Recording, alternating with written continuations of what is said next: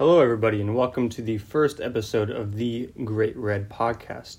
I'm your host, Josh Lemon, and today I have with me a guest, Seth Holt. Go ahead and say hi to the people, Seth. What's up? My name is Seth Holt, and I'm just chilling with Josh right now. I'm just trying to talk about Manchester United. We are very excited to bring to you the first episode of the Great Red Podcast. We have both been Manchester United fans for a very long time. We've both been great friends for almost a decade now. He can't seem to stop bringing it up every now and then. But we want to go into a quick little recap of how we started this podcast. So obviously, as I've stated before, we have been great friends for a long time, and we've both been Manchester United fans for a long time.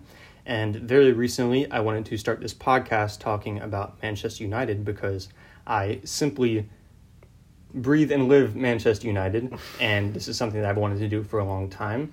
I've listened to a lot of Manchester United podcasts throughout the years, and I figured that I have the capabilities to enter myself into this realm. So, you know the team, man. You know the team. We know what's going on. Man, I just want to hear what you have to say. All right. So the first topic we will dive into is the Sevilla recap. So Seth, it has now been almost a day and a half since the end of the Sevilla-Manchester United. Oh, it's still painful. The 2-1 result in the Europa League, in which we were knocked out of the Europa League. Seth, what are your thoughts? It's like the cherry on top for a disastrous 2020. You know, the 2019-2020 season started off so well with Chelsea just being dominated by Manchester United. To see us lose our form, to regain our form after COVID, and then to absolutely lose our style of play against Chelsea and just to divulge into what we've done against Sevilla is just disgraceful. It shows a lot of flaws in our system. Yeah. So obviously throughout the game, we did not look the worst team in comparison to how we played for the rest of post-COVID. And really? Yes. Really? We entered the game. You feel that, huh? We entered the game with a early penalty with Bruno Fernandes. It was a rightfully earned penalty. That goal was beautiful. Rashford was clipped in the box after making a shot, and it was beautiful link-up play from Martial to start out with. And so after that, it seemed that we were on top for a while, and eventually, as Manchester United seemed to do often on, we let the other team back into the game. Sooner or later, before the halftime, we let in a goal from Suso, the former Liverpool man. Unfortunately, seemed to find the net at the back post. Williams was caught sleeping, and sooner or later throughout the second half, it was a mixed game, back and forth off the pitch. And before we knew it, Luke de Jong was able to find the back of the net and was able to knock us out of the Europa League. Overall, I thought the team played okay. We had some good spurts here and there. Martial looked bright. Pogba had a great game. But in terms of this game in comparison to the rest of the season, we have seemingly just fallen apart at the back. Really? We have Lindelof, Maguire, Wan-Bissaka, and Williams starting. And, as has happened with the rest of the season, defensive errors at the back have sort of cost us. And I know Seth would like to obviously say something about Lindelof at the moment. Seth, what are your thoughts? Listen. I understand that Lindelof is a Champions League player. He's Champions League quality. I just don't think that he, as he is right now, is deserved of a Manchester United starting spot at right center back. Okay? His aerial presence is non-existent. On the second goal for Sevilla, he didn't even try to go for the ball. He just let the play unfold. You can see him on the replay, just watching the ball go in off the cross. It's despicable defending. And no other period of Manchester United history would you be seeing a player not go for that ball. I mean, bless his heart, Phil Jones. Like he doesn't deserve to be on the team, but that man would have at least been making an ugly face trying to go for the ball. Like I don't know. that to me just seems like an absolute waste there. Like there should be someone else in that position to be filled up. I mean, we have Chris Smalling coming back. What do you think about that? Yeah, Chris Smalling has had an up and down roller coaster of a career with Manchester United. He's had his games where he's been brilliant. He's had his games where he's had his calamities, but when it comes to defending, it's really been a weakness with Manchester United within the post-Ferguson era. Now, something I kind of want to touch up upon is this is now the third semifinal that we've lost this season. We have lost a semifinal to Chelsea in the FA Cup semifinal, which is only just 2-3 weeks ago, maybe now. We lost a Carabao Cup semifinal to Manchester City back before the coronavirus pandemic happened. And we have now lost a third semifinal to Sevilla in the the Europa League semifinal. Don't you wish it was that Champions League? I wish. But this now poses a major mentality problem when you look at all of the goals conceded in every single semifinal, which you look at the Chelsea game in which it was De Gea who had several mistakes at the back. You have this game where Pulisic played amazing. You have this game where Brandon Williams was caught sleeping at the back on one goal. Wan-Bissaka, and notable, had a terrible game this game, which is one of his worst games of the season. And then you look at Lindelof, who also had a nightmare at the back tonight. This seems to pose a sort of recurrent theme in which our defenders are costing us in the biggest times. And it seems to pose a sort of mentality issue with the current team. And do you think that this mentality issue is something that can be fixed short term, or do you think that this mentality is something that needs to be fixed with leadership or the addition of new players? What do you think, Seth? To me, it's a lack of character inside the players. Honestly, and I hate to say that because we have amazing workers on our team. Like, bless his heart, Daniel James tries his best.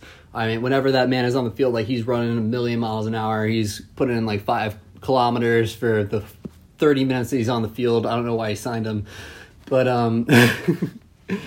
you know, we have great players that try to put in their best, but you know, we have our only really great defender right now is.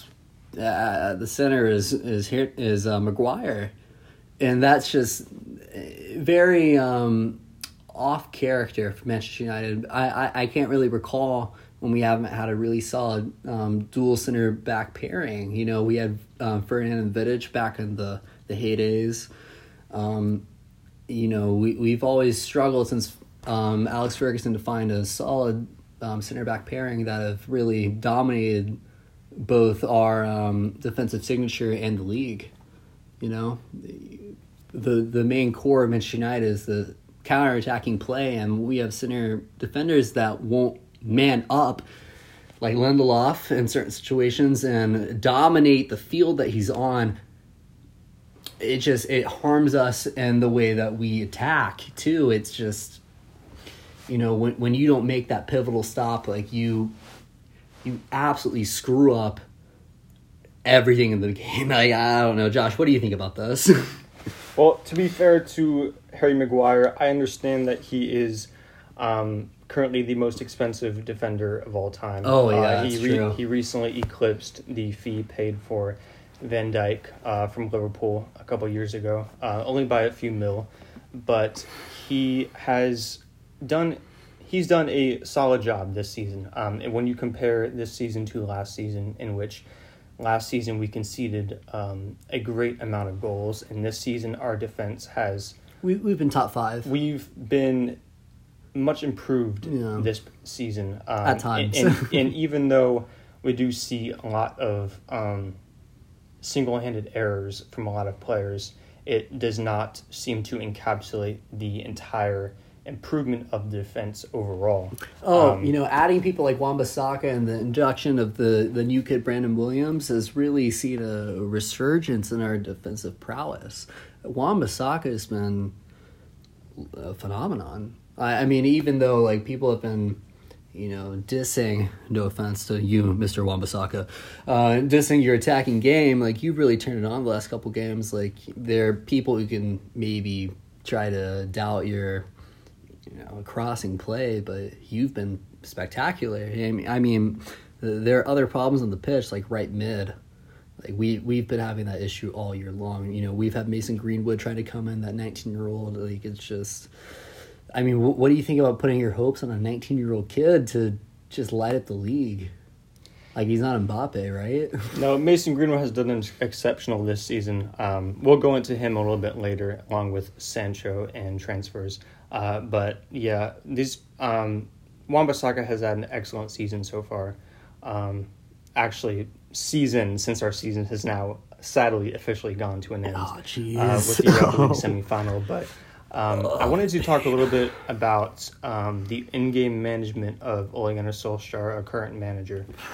So it seems that throughout the season, and notably in the latter stages of the season, that we have had a issue with in-game substitutions and seeming to make a impact from the bench when things are not going right. Do you think that's a lack of depth, or is that like a lack of just pure managerial decision making? In my opinion, I think it's a mix of both, because Ole clearly at this point does not trust the players on his bench. When you look at the attacking players on the bench, you have Daniel James, Ighalo, Mata, Andreas Pereira, and Juan Mata. But clearly to him, many of these players do not have the ability to change the game that Ole is looking for. And you can easily say that, he does have a point. Many of these players are not as good as Anthony Martial, Marcus Rashford, Bruno Fernandes, or Mason Greenwood. But you start to have to look at some of the decisions he's made when bringing some of these players in. For example, Daniel James is one of his 3 summer signings, along with Harry Maguire and Aaron Wan-Bissaka, but yet he does not choose to look to the bench for Daniel James to make an impact off the bench. Specifically after the first half of the year, specifically once Mason Greenwood made his breakthrough onto the scene, like Daniel James really just saw the bench. Yeah, following January. He did start the season very well. I remember clearly his goals against Southampton and Crystal Palace. He was doing very well at the very beginning of the season, but as time went on, I think it was really an exposure to the Premier League and his inexperience at the top level that led to his dip in form. And then you also have to look at Ighalo, who definitely was only brought in because of the lack of depth as a striker. Honestly, we got rid of Lukaku, so we had to bring someone in. There was an unfortunate injury to Marcus Rashford in January or February, which led to him having to be out for several months. And we had to bring in another striker, clearly, because we had never replaced Lukaku in the summer. That's another subject for another time. But Ighalo did start the season very well. He was performing against a lot of teams. Whether they were high quality or low quality is also another different story. But either way, he was putting in putting in a good shift and was scoring some goals. And it makes you wonder, because we fought so hard to have his loan extended in the summer because it was due to expire. And with the current coronavirus pandemic going on, we needed that depth and quality. So I sort of wonder whether it's a mix-up of Ole not having enough depth in his team, and also if you are not going to have the depth, you have to look at the players that he has brought in, such as James and Ighalo, and if he is not willing to trust those players on the bench to make an impact in the current game. Then why do we have them?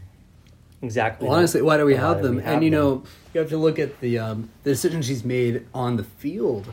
The shape of the team, you look at the last game with Sevilla, you're taking off Mason Greenwood, you're putting on Daniel James, you're taking off Marcus Rashford, you're putting on Mata. Why aren't you switching around the defense? going to like a 3-back, trying to go for the goals. I mean, for games like that, you think that managers, especially nowadays, going for those free-flowing midfields, would be trying to go for the transitional attack.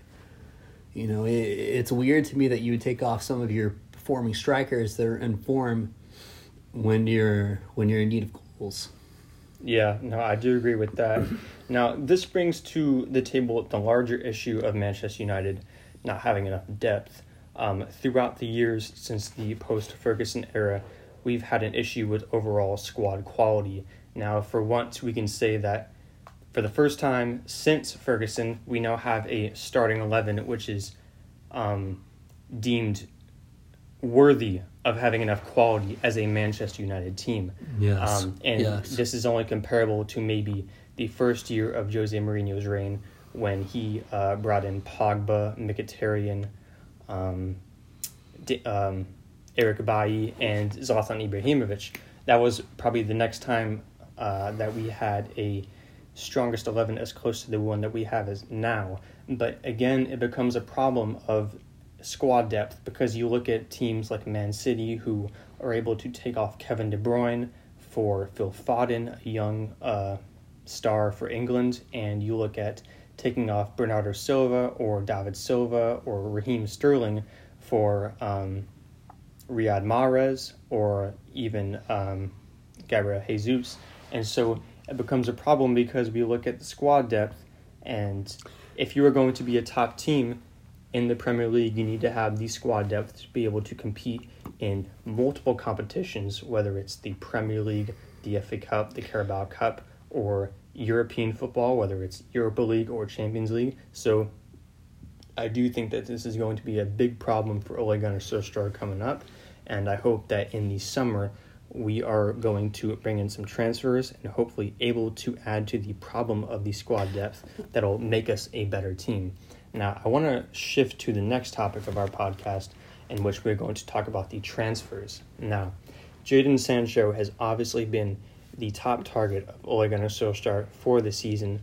He's a young English right mid who plays for Borussia Dortmund, and he has set the world alight since he's moved there.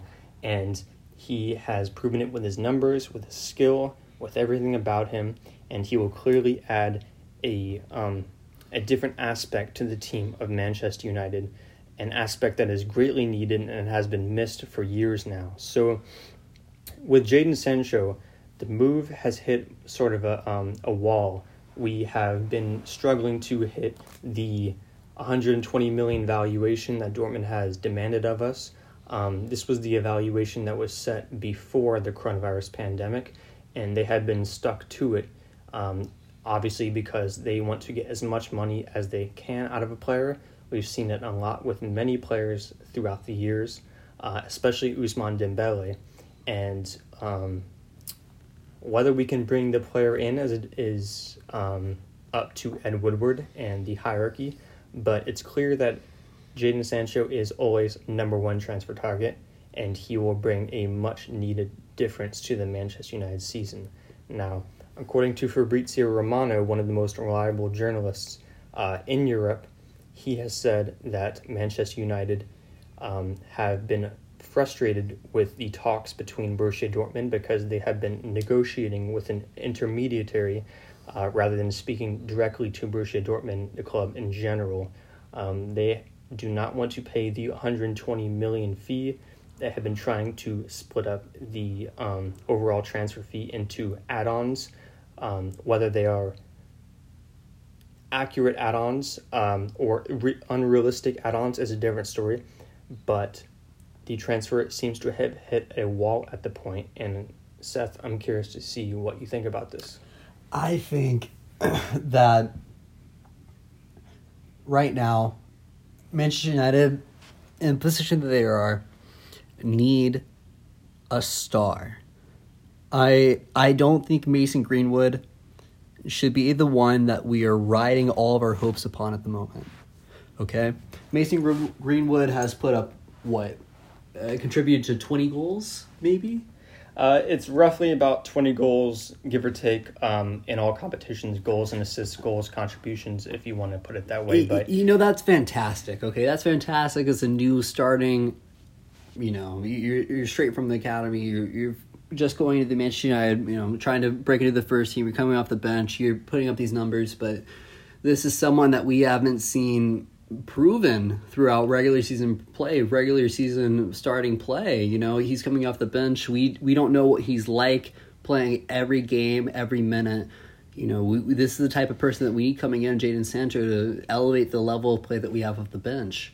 Josh, what do you think about that? I mean, when you have star players coming in, you elevate the entire level of play off the field. You're trying to come into these starting positions, and you're playing at someone as amazing Jadon Sancho. Like, Mason Greenwood is going to have to try to light it up to try to get some field play.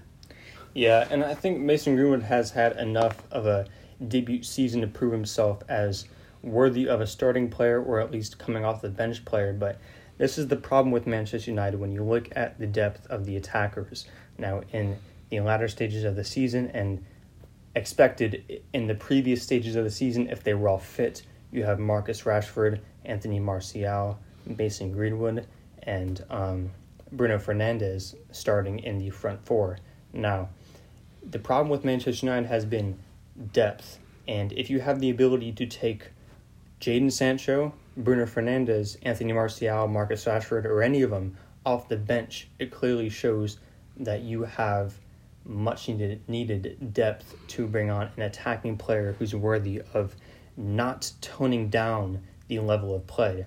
In comparison to Daniel James or Andres Pereira, when you bring on a player of their caliber, the level is clearly going to drop.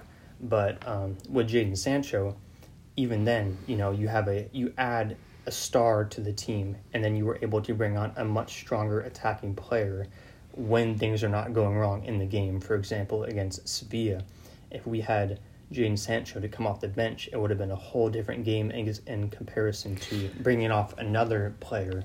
And that is another thing that we're going to talk about now, is the depth of the team. So obviously we've talked about Jadon Sancho and how important he is to Ole's plans in the future, but we have several positions that we need to add depth for in order to compete in the highest competitions in the league. Now, I would say that our biggest weaknesses right now are the right mid, in which Jadon Sancho can slot in. We also have the defensive mid position. Now, Pogba has been excellent there. You have Fred and Matic who can compete for that area.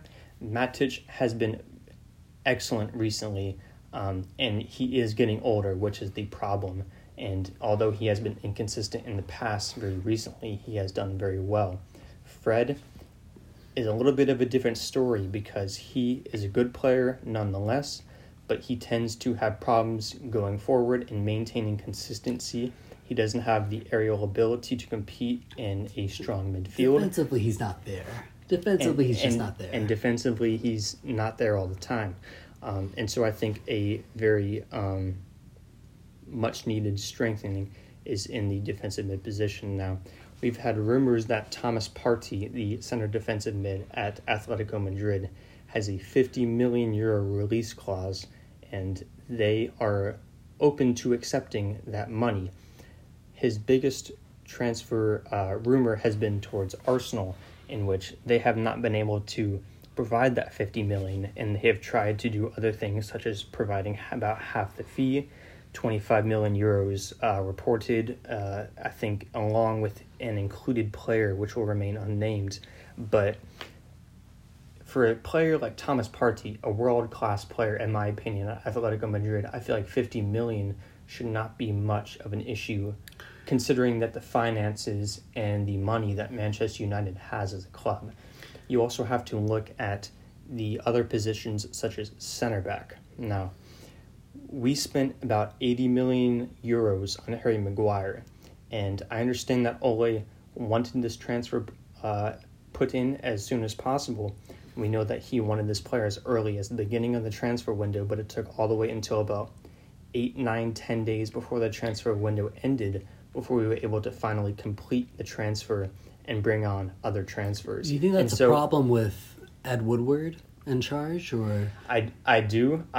There is a lot of problems with Ed Woodward that we have had throughout his tenure, and I think that he needs to start flashing the money as he states that we have.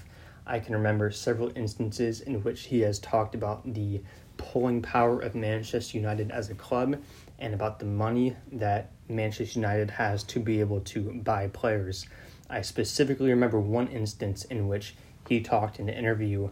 I'm not sure which interview it was with, but he had spoke about Bastian Schweinsteiger when we brought him in, and he stated that when they see Bastian Schweinsteiger in the starting 11, that their spines will be crawling from intimidation about what Manchester United can do. He's also stated in the past that Manchester United has the ability to make others fear in the transfer market, and that we can do other things in the transfer market that no other team can do. And I think that now is the time for him to step up and clearly show that he is not all the talk and he can actually pull some action.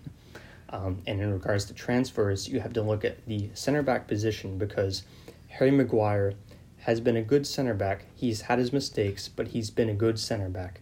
Now you have to look at Victor Lindelof. He has been a little shaky at the back. I'm not sure he's proven enough to be a starter for the foreseeable future at the club. You look at Eric Bailly, who, nonetheless, I love him. He's a funny center back. He's a beast when he is on form, man. And when he's fit, but but he is injured too often. Yeah, that's the problem with all Manchester United center backs. You look at, Phil Jones. You look at Chris Smalling, Johnny Evans back in the day. Even Vidic. That's the problem when we bring in these world class defenders and we don't have enough depth to cycle them through, and they get hurt, and we're just left stranded. Yeah, and Eric Bailly hurts me personally a lot, because I remember watching him in the 2016-2017 season, his first season after Mourinho brought him in, and he was absolutely world class. He was making tackles here and there. I will always remember he his looked better than Ramos that year. Yeah. He looked better than Ramos that year. That might be a bit of a reach, but hopefully we'll come back to that. Man, I'm just prideful. Okay, I'm prideful. So that's the three center backs. We have Harry Maguire, Victor Lindelof, and Eric Bailly. You have to look at the other center backs, though, because clearly we need another center back, but it's going to be an issue with how many center backs we have on a roster at the moment. Chris Smalling has been at Roma this season. He's been lighting it up, too. He's been one of the best center backs in the league, and I think he feels a bit... You think it's helped him to go to Roma? No. The change of space, change of faces. He's playing a little bit better. He's playing as new people. He has to work finally to actually be belonging in a club. Before he was at Manchester United, it was just expected of him to take the position from Ferdinand. Yeah, I think Chris Smalling has definitely had a great debut season at Roma, whether it was on loan, and he has probably looked back at his time at Manchester United and thought that many of the fans were very unappreciated of his abilities, and considering that he's gone to one of the top 5 leagues in Europe and has been able to consider himself one of the best center backs in the league, he might be looking at all the fans of Manchester United who have, sent him threatening messages and everything, thinking, okay, I'm not as bad as you thought I was, but you're trash. We have rumors now that Chris Smalling has been wanting to go back to Roma. The president has said that there has been a lot of problems with the fee agreed with Manchester United, but they are now willing to make the final push to make the transfer happen. So with Chris Smalling seemingly gone, you have to look at the rest of the center backs that we have on our roster. You have Phil Jones, who has been at the club for a long time now, has never reached his full heights, if he was to have full heights at any time, and he has seemingly, let the club down. You also have to look at Marcus Rojo, who was brought under Louis van Gaal in 2015, and he had a good season or two, but he's had a lot of injury problems as well, and he is poised to go back to, I'm assuming, I think it was reported, Estudiantes back in Argentina. And you also have to look at Axel Tuanzebe, who is a young center back who helped bring Aston Villa back to the Premier League this past season with through the championship. And although he is young, Ole has given him lots of confidence, surely, by giving him the captaincy armband earlier in the season in a Carabao Cup competition. He has a lot of potential, and he has the ability to prove himself to be one of the best center backs for the team. But it's clear that we have to get rid of some center backs in order to bring in some other center backs. If you look at how many center backs we have on our roster, we now have 7. We have Harry Maguire, Victor Lindelof, Eric Bailly, Phil Jones, Chris Smalling, Marcus Rojo, and Axel Tuanzebe. So if we are going to improve the center of the defense, as they consider the heart of defense, we need to get rid of some center backs in order to bring in some new center backs. We've had a lot of different transfer targets, such as Koulibaly, very recently Gabriel, but whoever it is, we need to get rid of some center backs, and the problem is, defense is very important. If you want to get rid of center backs, the problem is offloading them. Okay, so who wants to buy Phil Jones? Well, I understand that, but when you get rid of great players like Wes Brown back in the day, Johnny Evans, and they go to top clubs or rising clubs like Leicester City, and they are absolutely, they're absolutely killing it. Even in the very last day of the Premiership, Johnny Evans is killing it at Leicester City, and regardless of the fact that he got a red card at the very end, double yellow, like he was playing pretty aggressive to try to leave his mark on the game. It shows that this is a guy who obviously has the potential to be playing in the top 5 of the Premier League flight, and we let him go because we couldn't afford him play time compared to some of our starting defenders back in the day. It's pretty bad that we're at this place where we have a back line where we're relying on children, basically. Aaron Wan-Bissaka, he's a young man. He's doing very great. But we just need to see some progress. And you mentioned a few players. Where do you think we should go from here? We were struggling in other places too in the defense, even goalkeeper. We have Dean Henderson coming up from... You obviously want to say something, man. Go for it. I do want to go into the goalkeeper situation in a bit, but I think some other areas of the transfers that we need to talk about is the depth in the outside back position. Left back? Now, Aaron Wan-Bissaka has been an excellent right back for our season, and I can't help but think that he would be helped a lot with some additional help on his right-hand flank. The addition of Jadon Sancho would greatly help his ability to go forward and not have to worry about doing everything on the sideline as it is. Do you think we need someone to back him up? Like, can you name someone off the bench that can replace Aaron Wan-Bissaka if he gets hurt? Unfortunately, I can't. And as we saw in the recent match, I believe it was against Crystal Palace. Yeah, I think it was Crystal Palace, in which Timothy Fosu-Mensah, who has been a product of our youth academy for a while now, he was given his first start in I think it was almost 3 years since his last start, and that shows sort of the testament to what Ole Gunnar Solskjaer thinks of Diego Dalot, who was brought in under Jose Mourinho this past season. And Diego Dalot has had some decent performances for the club as it is, but he has proven to be a liability at the back. He can go forward. He's more of an attack. Honestly, this kid is more of a wing back than he is a traditional right back that we need at Manchester United. Yeah, and I think that kind of just says a lot from Ole, and whether he is given a chance to prove himself once more will be seen. But it is rumored that Ole Gunnar Solskjaer has given a lot of thought about his squad as it is, and he is willing to let Diego Dalot go, according to The Telegraph, a newspaper in England, one of the most reliable in England. Now, in terms of left back, we have Luke Shaw, who has been sort of a conundrum at the back. He has faced, obviously, some very serious injuries with the leg break against PSV in the Champions League.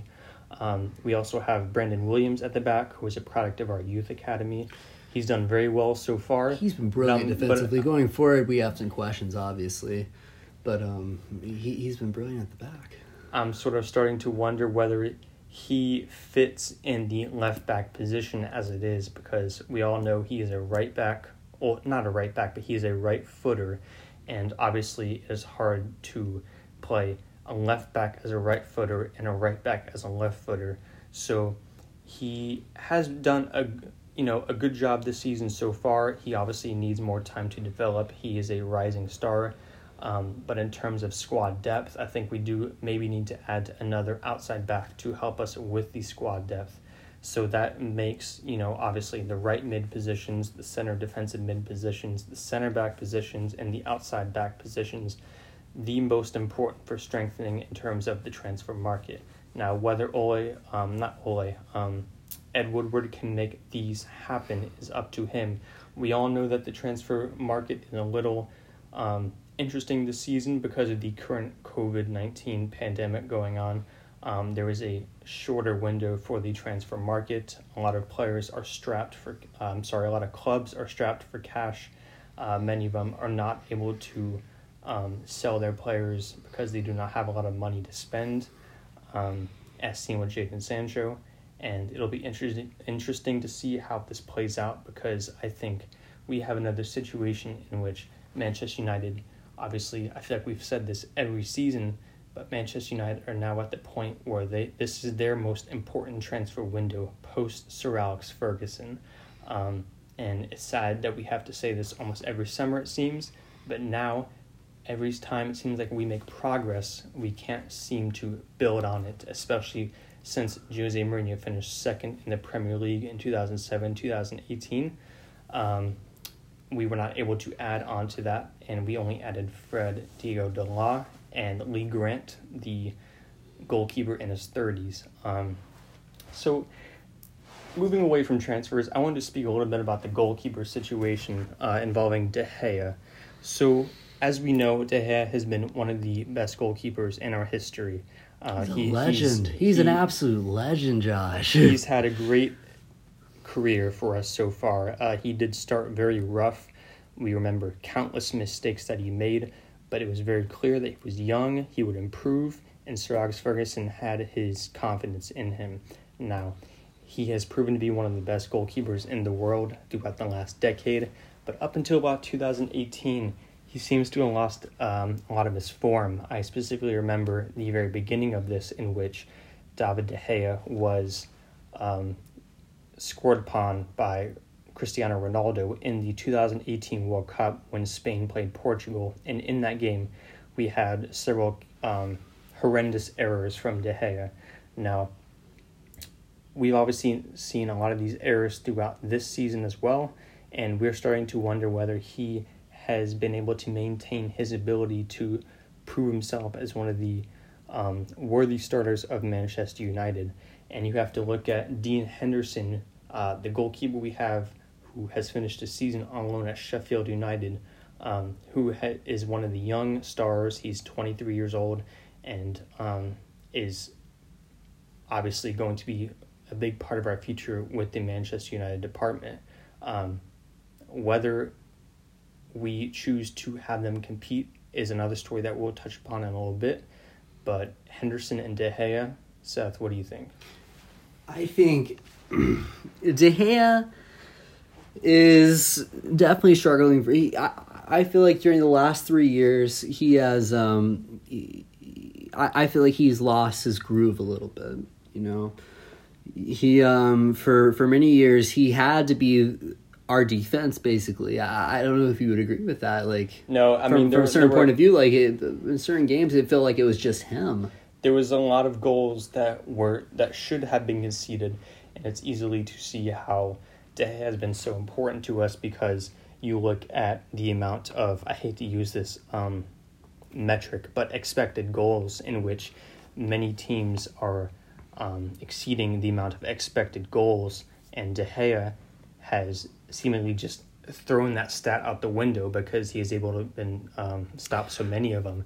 But now, as of recently, it's been more a matter of we are now losing games simply because he is making grave errors? And is this something that we should continue to persist with? The Chelsea game specifically was awful.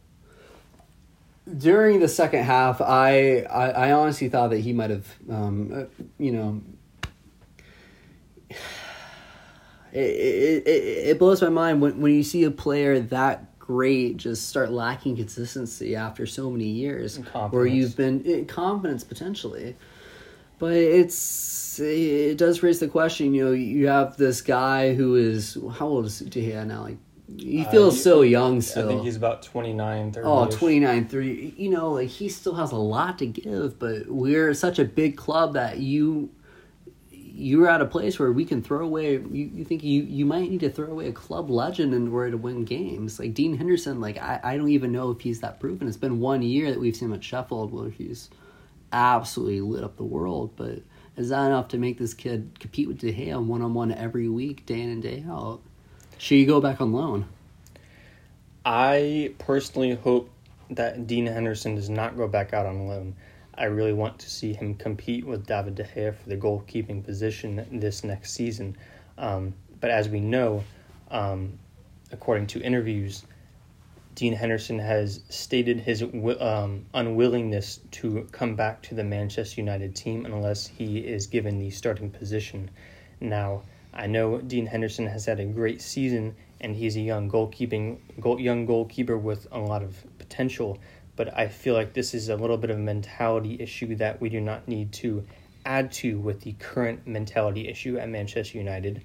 And I feel like it's a bit of a poor mentality as well, that he feels that he can come back to one of the greatest clubs in the world and immediately become a starter without proving his position in the club in relevance to one of our greatest goalkeepers ever, David De Gea. Inside the club too, just off of loan. Like I've never seen him between the sticks at Manchester United in a big game. Like, I don't know how he's going to perform. How can I trust this kid coming forward? I know you've had a great season. I want to see you do amazing things for the rest of your life, Dean Henderson. But when you look at the quality that we've had, Van der Sar, Schmeichel, De Gea, is De Gea worthy of more time? Should we see him from the season without having this competition to try to get his head back into form? I love De Gea. I love him as a player, but I think it's time that he has another player, Dean Henderson. Are you saying Romero isn't good enough to compete with? No, Romero, he was brought in, I believe, under Louis van Gaal as well. He has had some good performances. He's mostly been resorted to cup games, but I don't think that he has ever been good enough to start as the Manchester United goalkeeper as it is. Now, when you look at that, I think you have to sort of think about what is best for the club in general, and I think that the best option right now is to have David De Gea and Dean Henderson compete for the starting goalkeeper position. Whether that can happen remains to be seen, but I think that this will help, if anything, De Gea as well, because I think David De Gea, after recently signing a new contract, might be seeing a little bit of a complacence. You know, you saw with Mesut Ozil at Arsenal. He he signed a new contract, and even bigger, Gareth Bale. Gareth Bale. Think about, you have some of these big players coming in, just getting massive contracts, and some of them just want to sit in their club. You have the 5-year extension. Like, why not just write it out?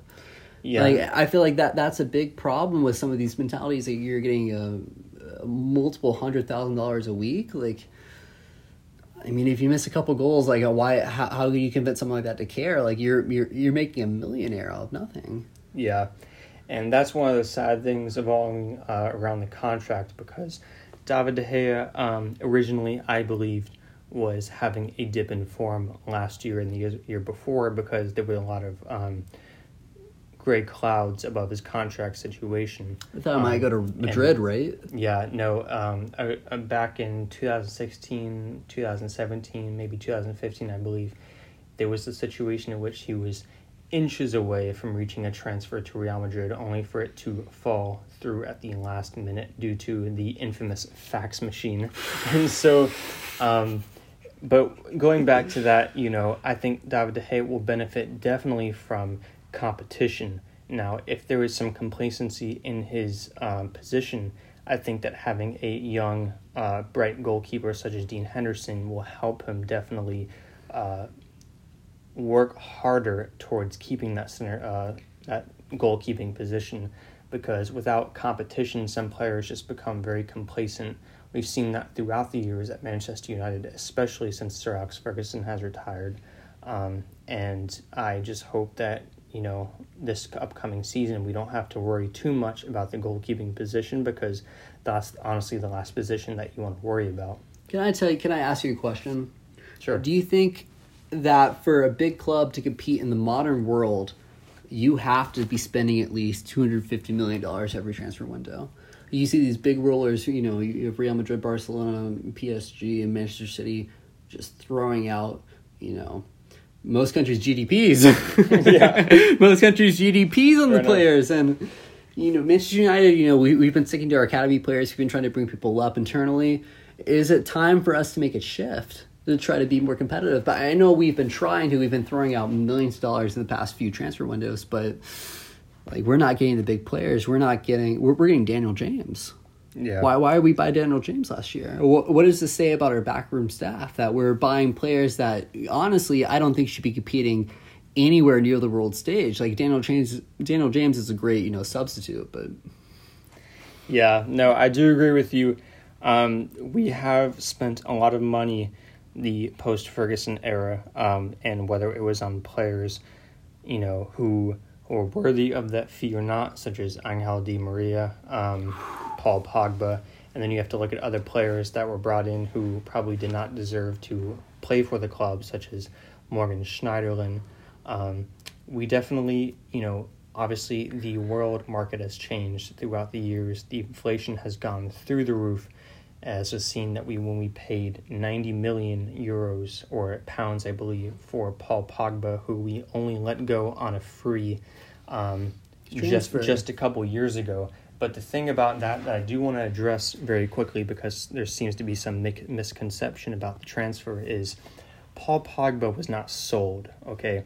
Paul Pogba let his contract run down, and Sir Alex Ferguson wanted to sign him to another contract, but Paul Pogba was not seeing enough playing time, and so he decided to leave for Juventus, a club that is very great in the transfer window.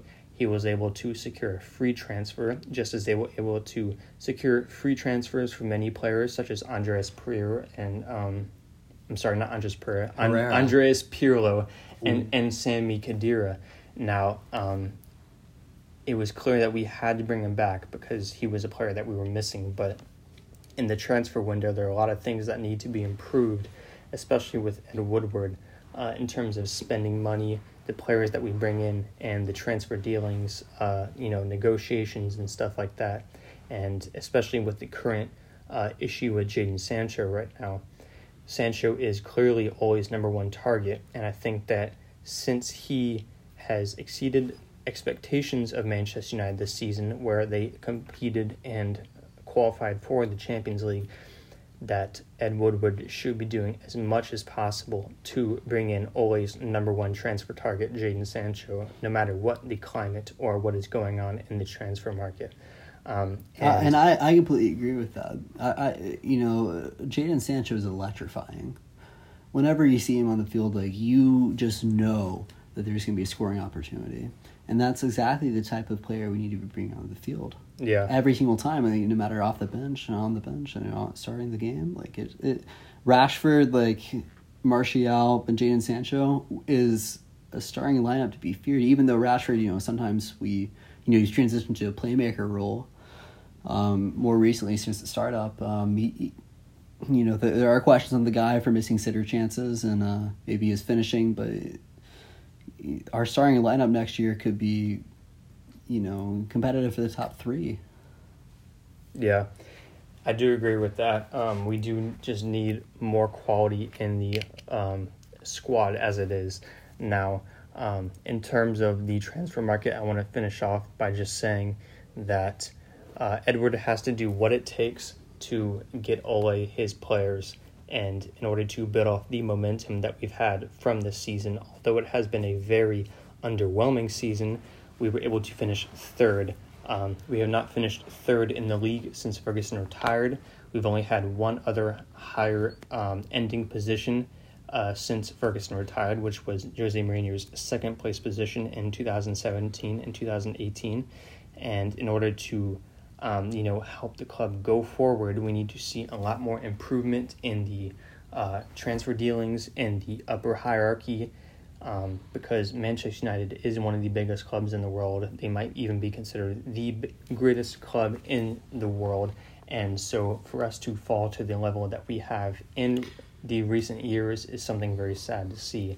Now, Seth, you look like you have something to say. Well, we're owned by the Glazers, and fiscally, financially, they've been doing great. If they are able to succeed in this transfer window, maybe, we've been seeing a lot of clubs being bought out. They've been trying to sell the club off and on. Maybe we might be needing a new change of ownership, potentially. Yeah. You see what's been happening in what's the new club that just got promoted? Leeds United. Leeds, one of the rivals of Manchester United. Yeah, back in the day during the 1990s and earlier, Leeds United was one of the top Premier League teams, or what was Championship at the time. Mm-hmm. Yeah, and Newcastle has just got new owners. There's a lot of money going to the Premier League, and we're obviously going to be needing to shell out the dollars, but if we can't compete, we need massive changes from the top. Whether Ed Woodward needs to go, and whether we need to change up the president, change up the owners, we need to be winning these games. We can't be losing the Europa League at Sevilla in quarterfinal. I mean, that's not acceptable. Yeah. Although the quarterfinal defeat was a very sad defeat, we can obviously see that Ole has a vision for the future. Being able to reach 3 semifinals in the same season with the FA Cup, the Carabao Cup, and the Europa League, and finishing third in the league can definitely be seen as a step in the right direction. Now, throughout this podcast, we've covered many topics. We've talked about the introduction about why we started this podcast. We've talked about the Sevilla recap. We've talked about Ole's in-game management. We've talked about the depth going into the season. We've talked about many transfers. We've talked about David De Gea and the goalkeeping situation. And hopefully we have a lot more to talk about in the future, considering that the season has seemingly been a non-ending season, and we only have a new season starting within a month and a half. So hopefully we have a lot more to talk about in the future. Hopefully we have a lot more transfer news to bring to you in the future. And for now, this is the end of the first episode of the Great Red Podcast. My name is Seth. And I hope that you guys will be listening for the next episodes that we have coming out. And thank you for listening. Have a good night. Love you.